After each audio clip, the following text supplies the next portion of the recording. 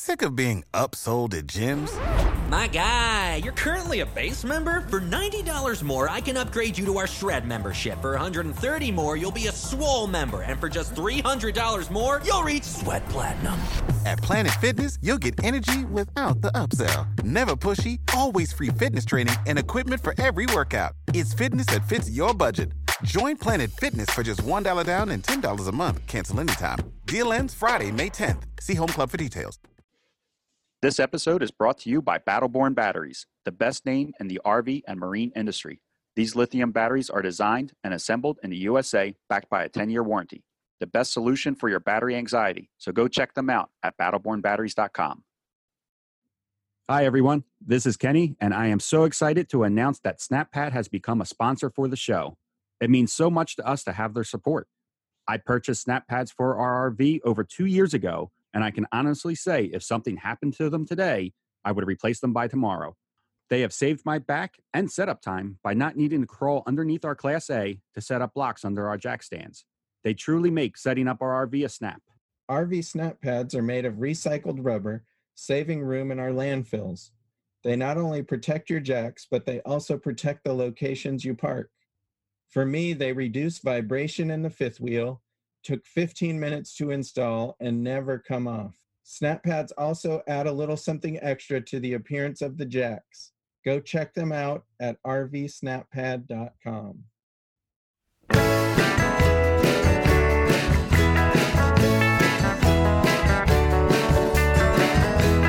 You are listening to Beyond the Wheel, a podcast about the people and ideas that drive the RV community forward.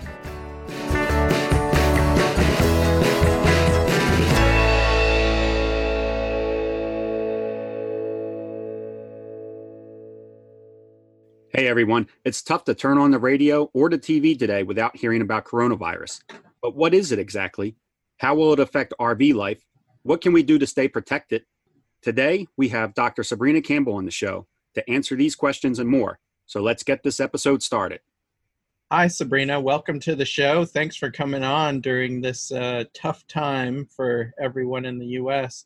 Can you tell us just a little bit about yourself and your role at the hospitals? What's your specialty? What kind of patients do you see? Sure. Thanks for having me. I really appreciate being here and being given the opportunity to talk to everybody. So I'm a pulmonary critical care doctor. I work at hospitals across the country filling in when they're short, which it looks like there's going to be a lot of hospitals that are short right now. I'm board certified in internal medicine, pulmonary diseases, and critical care medicine. So most of my concentration is on patients with lung disease and then also patients in the ICU setting. So I take care of a lot of critical care patients. So this disease is right up your alley. Definitely. A lot of the symptoms are pretty much the symptoms of every patient we see every day. Which makes it hard, I would imagine, to test for it or even know who should be tested for it. Definitely. So at the source of it, though, let's start out with what is coronavirus? Coronavirus is an RNA virus. It's pretty widespread, actually, in mammals, and it's pretty widespread in birds. We don't usually see it too much in humans, especially not this one. This one is actually pretty related to some of the coronaviruses that are related to bats. Coronavirus is not a new thing, but this actual variant of it is new for us. So the reason it's called coronavirus is actually because when you look under an electron microscope in the lab, it looks like a crown under the microscope. I hear a lot of people say that this virus is being blown out of proportion by the media. What are your thoughts on that? And do you think right now we're taking enough precautions, and why or why not? Okay, so I don't think it's being blown out of proportion at this point. When it first came here and we were hearing about one case here, 15 cases there, I know it got a lot of comparisons, and even now it's getting a lot of comparisons to influenza. It's getting comparisons to how many accidents happen a year. So influenza, we've already had 12,000 deaths from influenza since the beginning of this season, since October.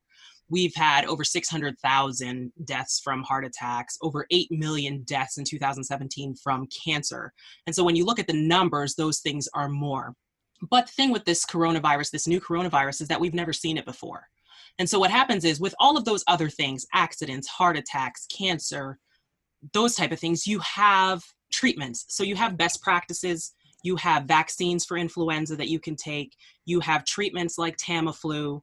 With heart attacks, you have protocols for how you treat this, how you deal with these patients when they come in. Cancer patients, same thing. There's treatments. There's all these other things, while this virus is new, so it doesn't have any of that. It doesn't have treatments. It doesn't have vaccines. And that's why it's such a huge problem. The other thing with coronavirus is that it is spread very easily and very quickly. So I can just kind of go into a little bit of the comparison, because I know a lot of people will say, oh, but the flu kills so many people like we talked about. So I just want to briefly just go into the comparison between how flu versus this novel coronavirus that we're seeing. Okay, that would be great. So one thing with this novel coronavirus is the incubation time is pretty long. So when you're exposed to this virus, the incubation time can be as long as 14 days. So most people will show symptoms within about 5 days. 97% will show symptoms within about 11 and a half days, but it can be up to 14 days. With the flu, that's not the case. So usually a few days after you come in contact with the droplets from the flu, you'll get the flu, you'll have your course of disease, you'll get symptoms, you'll shed this virus for a few days, maybe on the max 10 days, which is not the case for the coronavirus. You get the coronavirus and you're sick. You have disease courses for the coronavirus. And about, like they keep telling us, 81% of patients will have a mild disease. And when they describe mild disease, it's not just, oh, I had the common cold and I went about my day and I still went to work and everything was fine. You are really put down by this. So the mild disease also includes people with no pneumonia, but may also have pneumonia. Moderate disease, about 14% of the patients, those are people with pneumonia that's affecting greater than 50% of their lung. So it's not just a simple cold. And then when you have severe disease, you have your respiratory failure, your acute respiratory distress syndrome, your multi-organ failure, and that's in about 5 to 6% of the patients. And that's what makes this so scary, is that people get so sick and they're sick for a long time. And to add to that, all those other things that you had mentioned earlier, the car accidents, the cancers, none of that went away. So this is just on top of all that. Doesn't that put extra stress on the hospitals that are already busy, understaffed? Yeah, that's definitely 100% correct. And that's the concern. That's the concern with this new disease, is the fact that none of those patients went away. So influenza, you have thousands and thousands of influenza patients a year. And then now you add thousands and thousands of coronavirus patients on top of that onto a already strained system. So when there's all these talks about shortages of your personal protective equipment or your PPE, your masks, your gowns, your gloves, a lot of these things have already been used for the influenza population we've already had this season, because we're right in the middle of influenza season. And so you've already used up a lot of these resources, and then now you're getting this influx of patients that's increasing exponentially. So if you have all these resources devoted to these patients, and let me tell you, when these patients come in, it is a big to-do, of course, because this is so contagious. They're in the ER, people have to go in with gowns, masks, eye shields, gloves, and when you're in an emergency room, not one person is taking care of you. An ER doc's taking care of you, a nurse is taking care of you, a respiratory therapist may be taking care of you, lab has to get labs, technologists have to come get chest x-rays, so all of these people need that equipment for just those few hours that you are in the ER. And when this physician or this team is in there dealing with this one patient, the ER is still dealing with other patients. There are still heart attacks coming in. There are still traumas coming in. There are still all these other things coming in.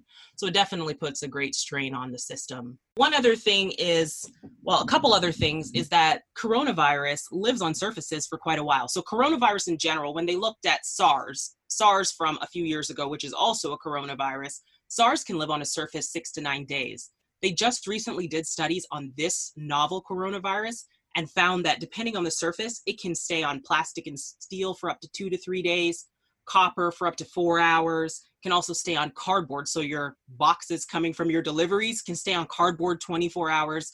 And so you might not be getting coughed on or sneezed on, but someone might have just come out of a room, sneezed on a table, you touch it, now you've touched their droplets that have been there for hours, and you infect yourself when you touch your face, your eyes, your nose, your mouth, mucous membranes, those type of things. If you touch something and don't touch your face, are you fairly safe? Is it just the touching of the face? Yeah, so it has to enter through mucous membrane. So mouth, nose, eyes are generally the ones that viruses and colds and that type of thing enter. One other thing with the coronavirus versus, say, a flu patient is flu patients get better. So a lot of them will get better in a short amount of time. So usually, 5 to 7 days, they're usually feeling better. Things are good. Unless they're really, really sick. A few of them will get really, really sick, but they'll get better. When you even have mild disease from coronavirus, it takes you like 2 weeks to get better. When you have severe disease, these patients are taking 3 to 6 weeks to get better. Wow. So this brings in the question and the problem that you've heard all over the news about ventilators and ICU beds, because these patients are going on ventilators or respirators, as some people call them, and they're on these for weeks in an ICU bed. And then more patients are coming in on top of them. And that's the problem. Yeah, something that you said that sort of relates to how we travel as full-time RVers is that you could be traveling to a place and the person in the spot before you had the coronavirus, didn't know it. They are coughing and sneezing while they're unhooking their RV from the power pedestal. And then you come in later that afternoon, get in that spot, you're touching that power pedestal, and you could very well catch the virus from that. Definitely. And that's the scary part about it. And although we don't want to walk around paranoid all day, it's a very real concern. So speaking of RVing, as RVers, and that we do have the ability to move and travel, is there an advantage to us maybe getting in an RV and driving somewhere warm? I've heard people say the warmer weather, the coronavirus won't do as well. I mean, is that a good idea for RVers? So first, I would disclaimer that in saying that because this is a new coronavirus, we really don't know how this one behaves at this point. But with previous coronaviruses, that actually wasn't the case. So it's been found in all sorts of climates. And even now you'll see it's in countries all over the world. And some of them have warm climates and it still has coronavirus. When they've looked at studies finding the coronavirus, there are some peaks. When you go to some locations, there are peaks in the winter, but then they also have peaks throughout the spring and throughout the fall, which you wouldn't really expect if you were thinking just winter, but they definitely have peaks throughout the year. So it's hard to say if this one will go away or get better in the summer. We really don't know because it's so new that we really don't know. And at what point should someone who's feeling bad go to the hospital? If you start to think that you have this and you're getting fevers, you're getting cough, you're feeling short of breath, that's pretty common with coronavirus. There's a lot of hospitals that actually have lines where you can actually speak with a nurse that can talk to you about your symptoms and kind of decide if they feel like you should come in. And so a lot of hospitals are putting out 1-800 numbers and resources on their website for you to be able to call and kind of get triaged. Because we definitely don't want you coming in the hospital if you don't need to be hospitalized. Because if you come into the ER, first you have a risk of exposure if you don't have it. So by coming in, you're risking exposure if you don't have it. The other thing is, a lot of ERs won't test you if you don't have severe symptoms and need to be hospitalized because of the limitations of testing right now. So if you're getting to the point where you feel like, oh, you know what, my breathing is not good, I feel very short of breath, I would come and be seen because you may need to be hospitalized. And that's the thing, is that I would say you know yourself better than anyone else, and you know your breathing better than anyone else. And if you're concerned about it, then I would consider coming in. A lot of times what we're seeing in reports from doctors in Italy and reports from doctors in China is that a lot of coronavirus patients will start to get better. They start to get better, and then around between like day 5 through 8, they start to get worse again. And they can get significantly worse after they felt like they've turned the corner. So it's just something to be aware. Just because you feel a little bit better, you may not be out of the woods. So just be aware of your symptoms, be aware of your fever, because once things start to get bad with coronavirus, they get bad very quickly. So if you notice that things just aren't going the way you think they should, then maybe it's time to come in and be seen. So we've talked about when you should go to a hospital. What about your primary care doctor? If you have symptoms, people always want to know if they should go into their primary care doctor's office to be seen. So one thing I would say is actually don't go to your primary care doctor's office. First, a lot of the primary care offices don't have the proper PPE to even be able to see you, much less test you for coronavirus. So I wouldn't go in there. What I would do is actually call their offices. A lot of offices are moving towards telemedicine now. So they will call you and do phone consult. And this helps prevent other people from being exposed in the waiting room, prevents the doctor from being exposed, and it prevents you from having to leave your house and again, being exposed if you don't have coronavirus. So I would say call your doctor's office first. Don't just show up there. You might actually not be able to get in even if you do show up there. Is it a good idea to maybe for a patient or for anybody that feels a little sick that maybe keep a log of how long they've been feeling sick, or just If they can remember, that would be fine. If Okay. not, then it wouldn't hurt if they're going to have trouble remembering, because it's always helpful information. So if they're going to have trouble remembering, then definitely a log wouldn't be a bad thing. But the main symptoms we're looking for are fever, and not all patients have fever. It's about 80% or so. Some studies, it's even only 40%. And some studies, it's just mild fever. It doesn't have to be 101, 102. Some people, it's just 100.4, low-grade fevers. Fever, shortness of breath, cough are the main symptoms we're looking for as far as coronavirus. But you can have other symptoms that are similar to other viral infections, GI symptoms, nausea, diarrhea, vomiting. It's less than 5%, but you can have them. So just being aware that it may not always be shortness of breath. Now, I heard the age group for the people most at risk of serious illness is over the age of 50. And a lot of full-time RVers are over the age of 50. Should they consider anything different symptom-wise before they go to the hospital? Not particularly as far as symptoms. I would say just being more aware of your surroundings, the buzzword of social distancing that we keep hearing, but being aware of your surroundings, washing your hands, those are the things you need to watch out for. Along those lines, keeping in mind that coronavirus, especially in the ages 50, 60 and above, does have a higher, especially 60 and above, has a higher mortality.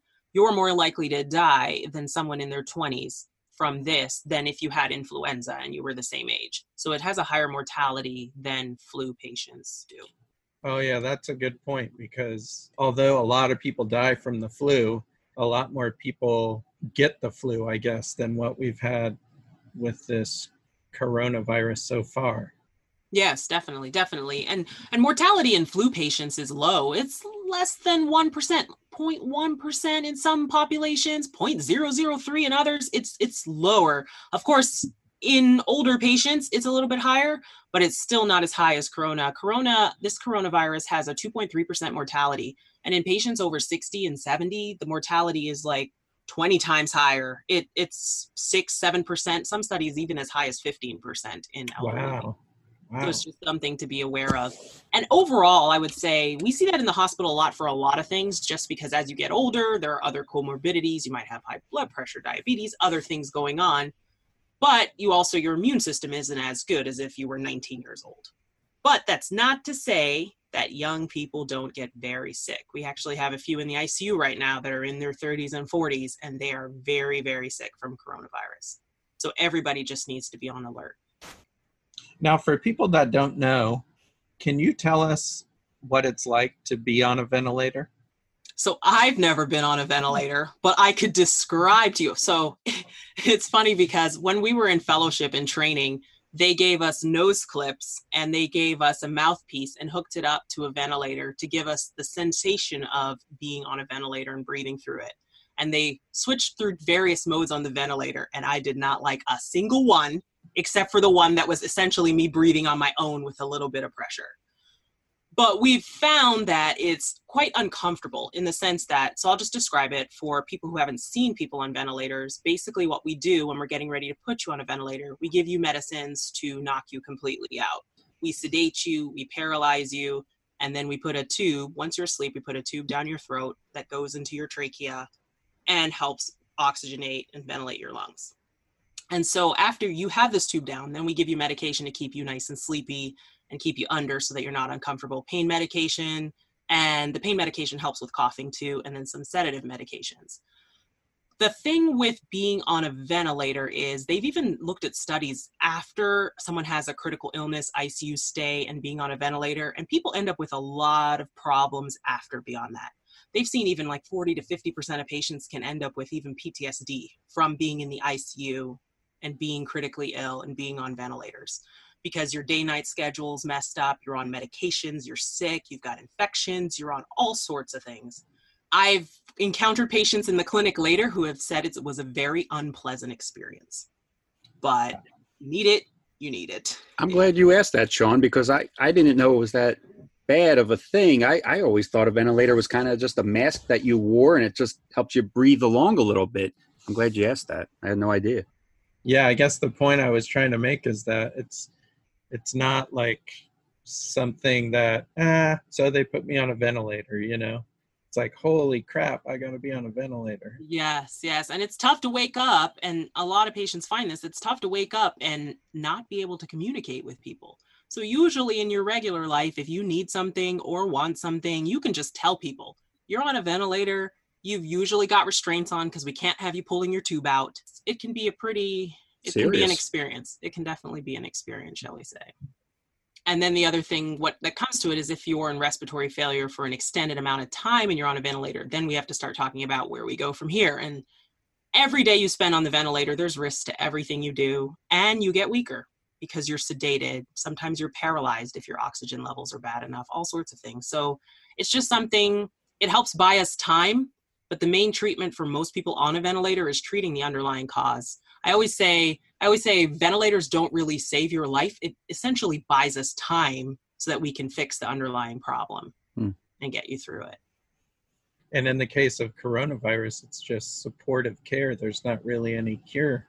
Exactly. So there's no specific treatment. It's all supportive care. So we work on giving you oxygen when you need it. We give you nutrition through your stomach.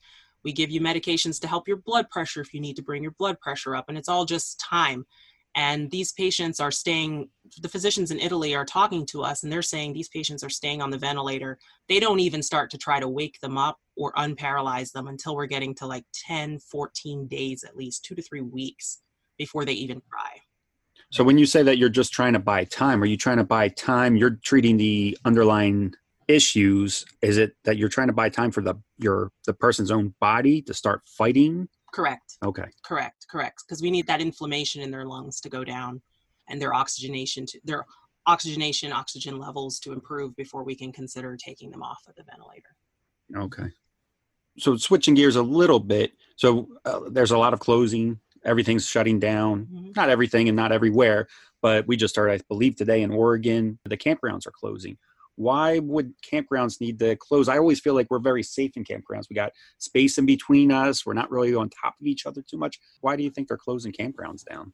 So I think some places it's more city or government ordinances that are saying that all non-essential businesses have to close, and they don't consider campgrounds as essential businesses. I know a lot of places are fighting for, and some of the states have actually gotten approval to change the law and make campgrounds an essential business. So in a few states, they've managed to pass that they've petitioned for it and gotten that campgrounds are an essential business. But a lot of places, they don't consider it an essential business. The other thing is, if you look around a campground most of the time, you usually see a campsite and there's like 8 people around a campfire. Mm-hmm.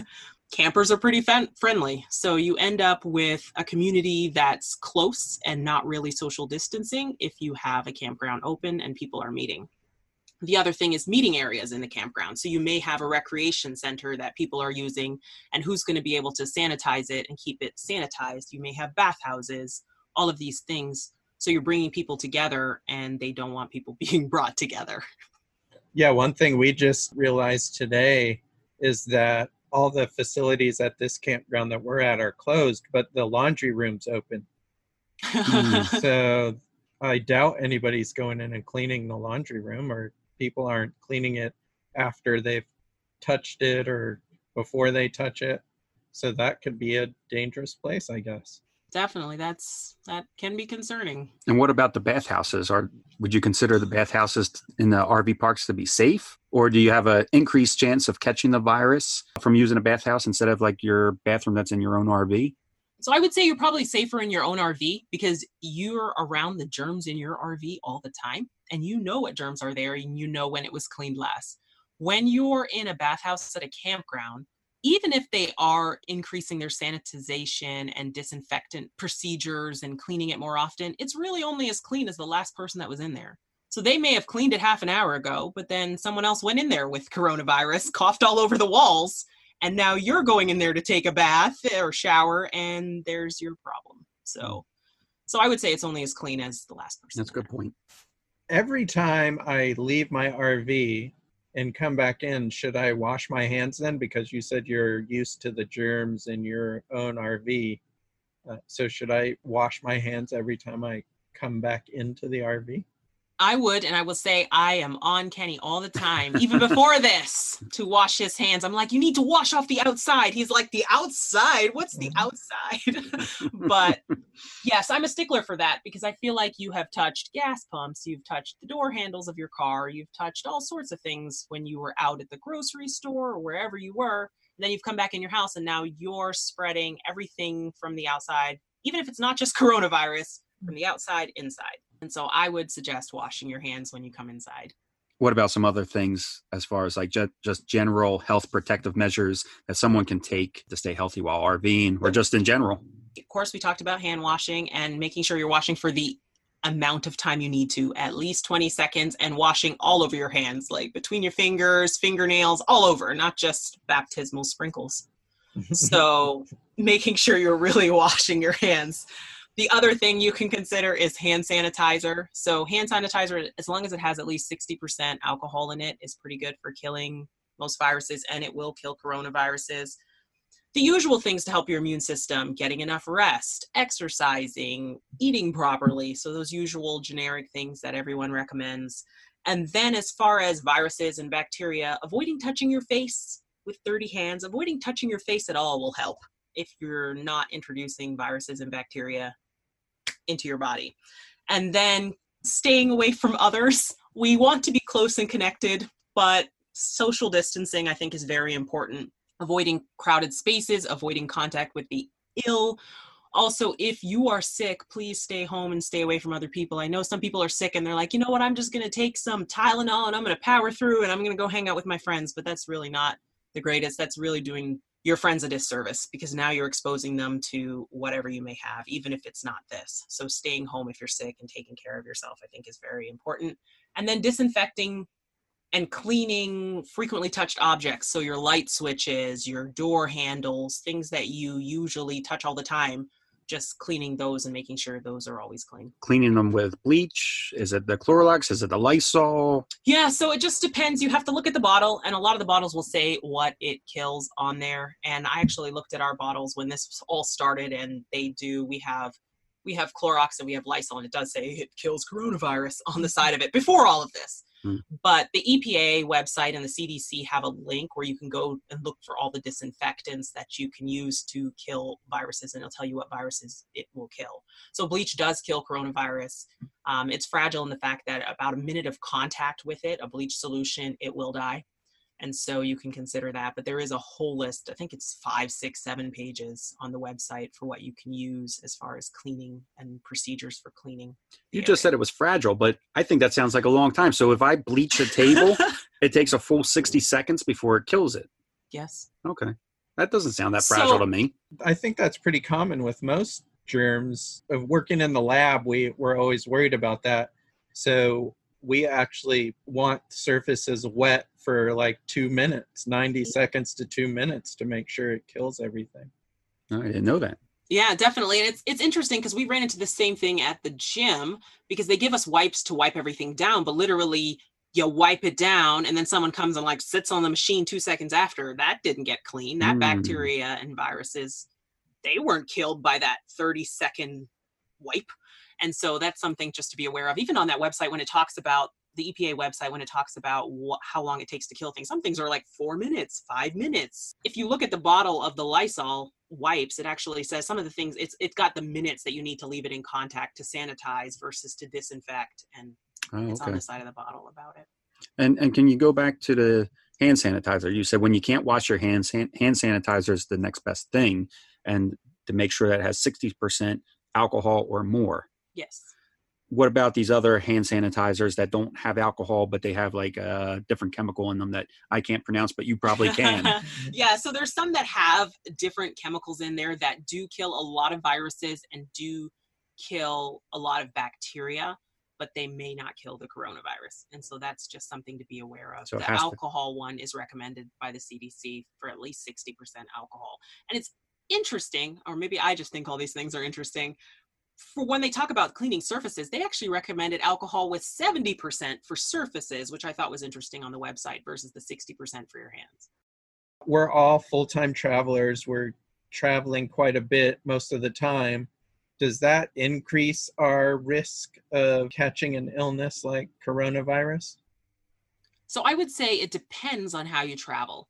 In this time with everything that's going on, if you are staying more isolated and not meeting as many people, and if you are staying at one location and not moving a lot, it gives you less opportunities to meet new people, to be around new people who may be infected, to be shaking hands with people, to be taking credit cards and handing them back, or money, and all of those kind of exchanges, or stopping at gas pumps and pumping gas. So it depends on if you're moving a lot and interacting with a lot of people and a lot of surfaces versus if you're, even though you're full-time, if you're staying more stationary. So that's what I would think for your risk would be higher if you're moving a lot, touching more surfaces, interacting with more people than if you're staying put for a while right now. If we're full-timers, we should think about maybe holding in place a little longer than we might have anticipated.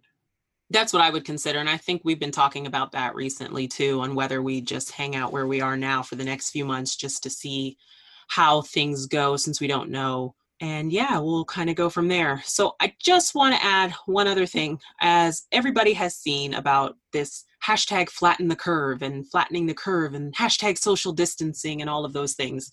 And I think I just want to explain real quick why that's necessary. So when people are talking about that, they're not really talking about the fact that if we do all of these things with social distancing, that we won't get sick. They expect that about 40 to 80% of the population is going to get this at some point in time. The concern is when everybody's getting it at the same time. And then when everybody's getting it at the same time, you end up with situations like how Italy has right now. We talked about earlier about our health system having limited resources, a finite number of ICU beds, a finite number of ventilators. And when they talk about flattening the curve, it's the same amount of people getting sick. They're just getting sick over a longer duration of time. So it may be 6 months, it may be a year, it may be 18 months that same amount of people are getting sick, rather than them all coming in the first 3 months or 2 months. And then we end up with a situation where we have to start making hard decisions on who gets what, because we just don't have enough resources. That's why I would encourage everybody, if they can social distance, to do that as much as possible. Avoid going out if you don't have to. Avoid meeting up with people outside your family if you don't have to. If you have to work, you have to work. But if the social events and those type of things, I would try to avoid them.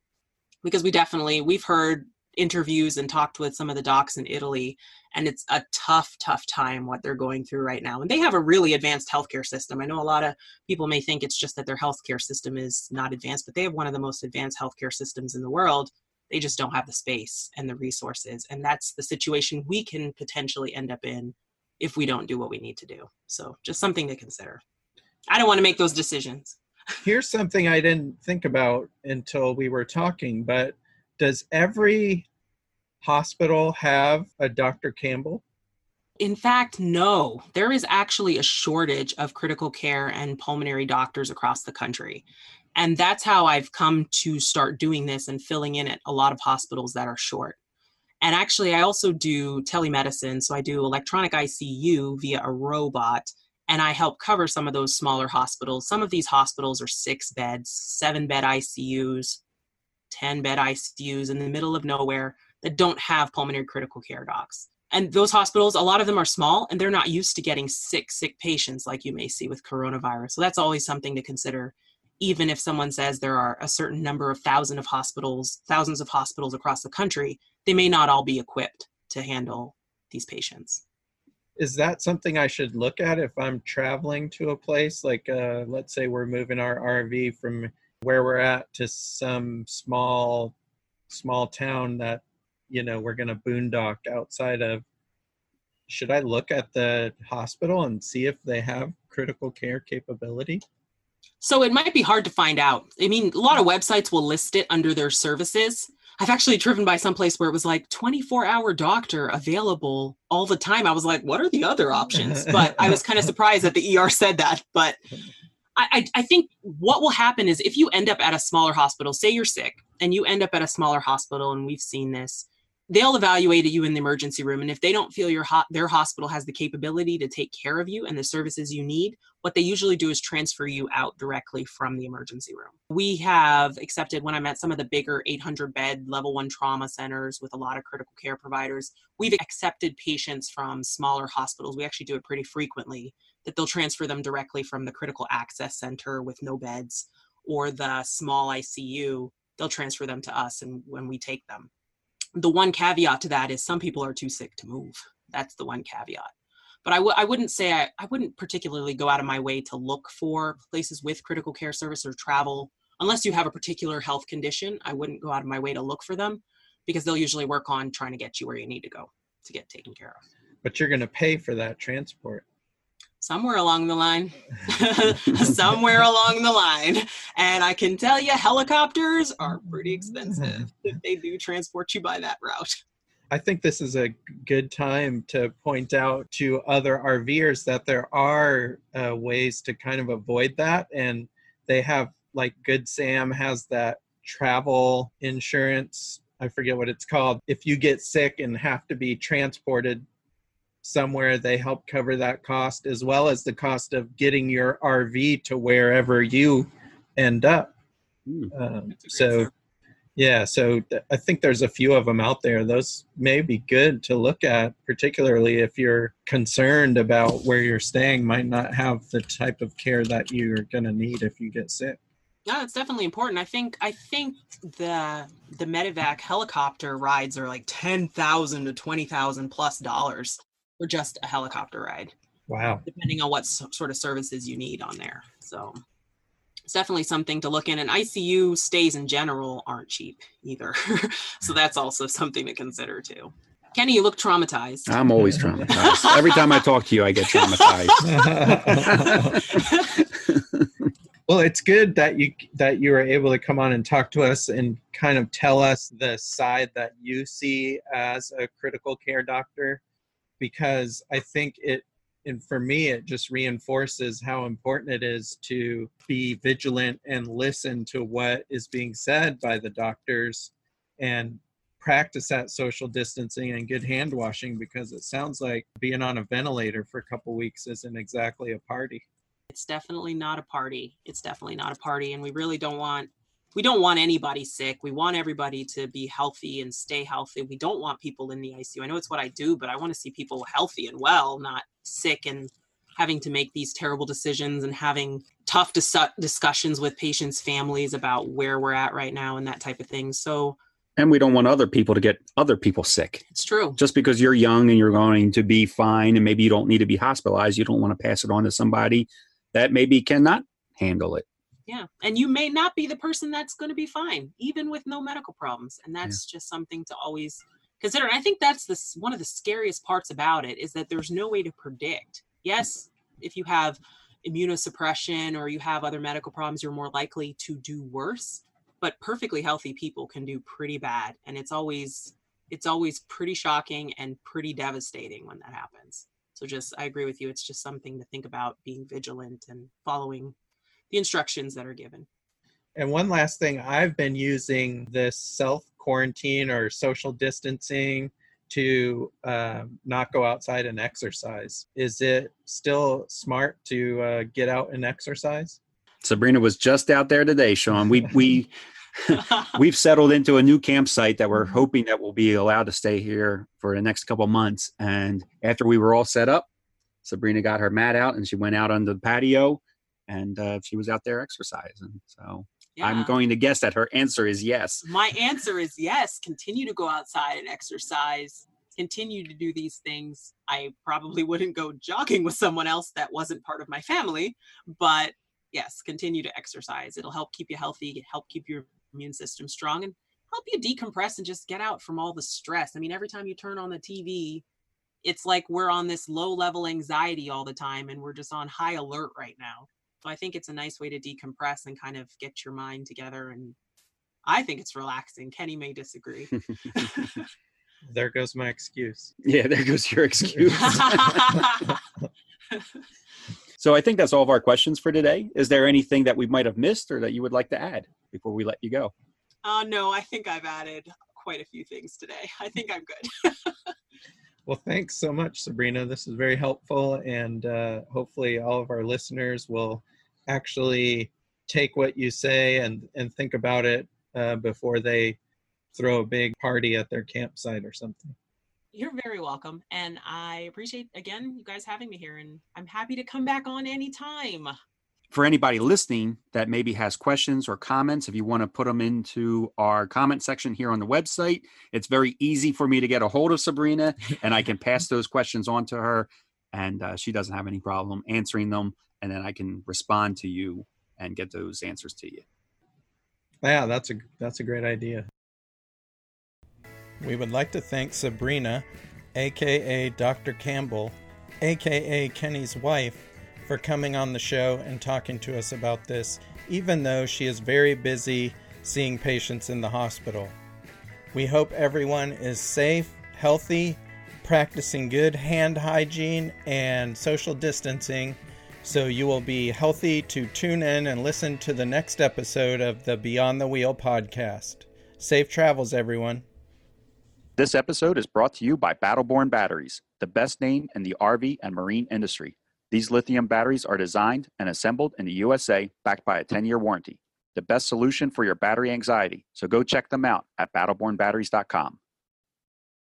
Without the ones like you, who work tirelessly to keep things running, everything would suddenly stop. Hospitals, factories, schools, and power plants, they all depend on you. No matter the weather, emergency, or time of day, you're the ones who get it done. At Grainger, we're here for you with professional-grade industrial supplies. Count on real-time product availability and fast delivery. Call, click Grainger.com, or just stop by. Grainger, for the ones who get it done.